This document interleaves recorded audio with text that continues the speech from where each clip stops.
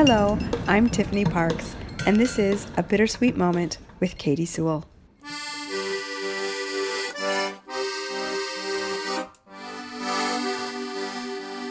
Hello, this is The Bittersweet Life. I'm Katie Sewell, and this is your midweek Bittersweet Moment.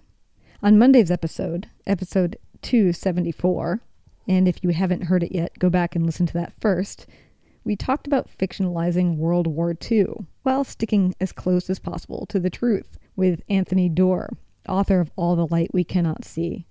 Historically, this isn't something that only authors do.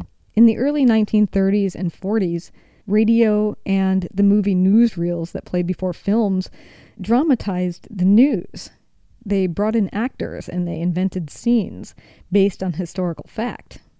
Now, back in the day before The Bittersweet Life, I used to regularly produce a segment called the Radio Retrospective. And given our conversation on Monday about radio and about creating historical fiction, I thought it might be fun to listen in to one of those segments. I hope you enjoy it. Quiet, please. In exactly 15 seconds, we'll be on the air. This is Jack Benny talking. Jordan, Rocky Jordan. Have you ever danced with a murderer?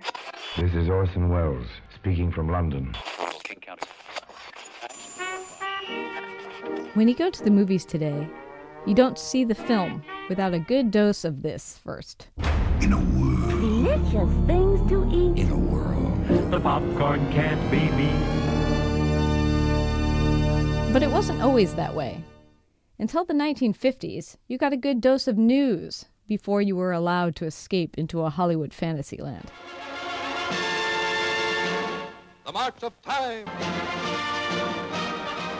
Beginning in 1935, the March of Time started replacing silent newsreels in movie theaters, and it was a welcome change.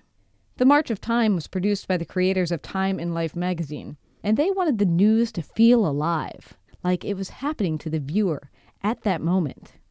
And so they recreated the news. They hired actors and wrote scripts that imagined real events. Then they added in voiceovers and real news footage. With plans drawn for a New England Nazi encampment, he meets unexpected opposition in a community long proud of its tolerance. 2 of my great-great-grandfathers and 4 of my great-grandfathers fought for liberty. So did the other people of this town. I call upon all of you here to keep the Nazis out. Just as in filmmaking, scenes of Nazi Germany might be shot in the United States. An actor might play the president in a closed-door meeting. Sometimes actual lawmakers appeared as themselves, reenacting an event they actually lived. These tactics weren't a secret. Henry Luce, head of Time Life Fortune Incorporated, called it fakery and allegiance to the truth. And the audience didn't seem to mind. They were familiar with the show long before it hit the big screen. The March of Time began first as a radio show. Tonight, Time, the weekly news magazine, raises the curtain again on their reenactment of memorable scenes from the news of the week from the March of Time.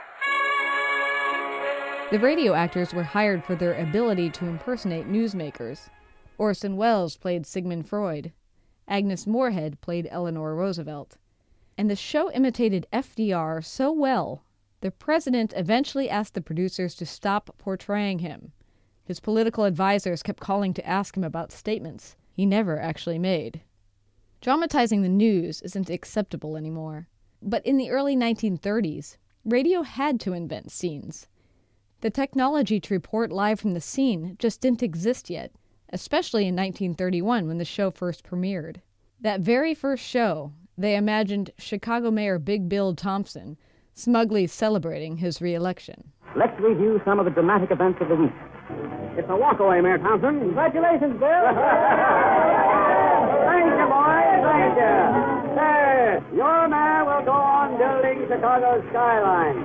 It'll be just too bad for the nitwits that get in the way. The radio show was scripted, but the March of Time did respond to breaking news, throwing out scripts and writing new ones an hour before airtime.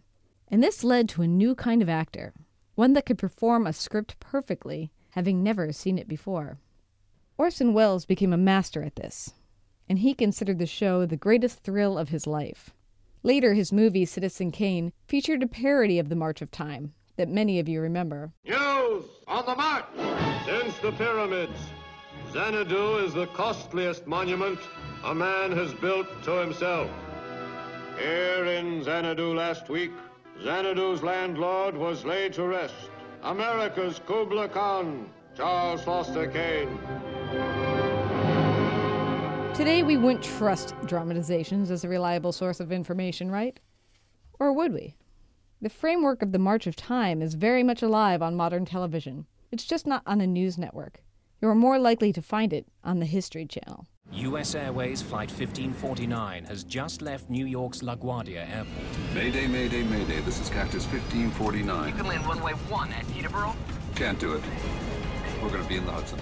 And perhaps the strangest remnant of the March of Time is the charitable organization the March of Dimes, originally started by Franklin Roosevelt to combat polio.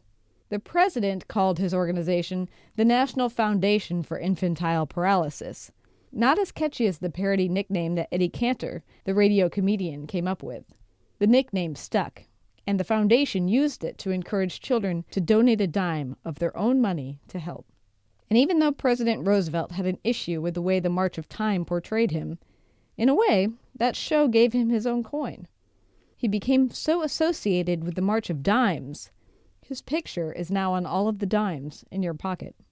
I'm Katie Sewell. That's it for the Bittersweet Life this week. Talk to you next week. Bye. Thanks for joining us. Subscribe to the show if you haven't already, and if you love it, leave us a good review. And please tell all your friends about us. Also, if you have an idea for a bittersweet moment, send it to us by email or voice memo. We're at bittersweetlife@mail.com. Or you can just find us at the contact page at thebittersweetlife.net. Or on all the social medias, just search for The Bittersweet Life.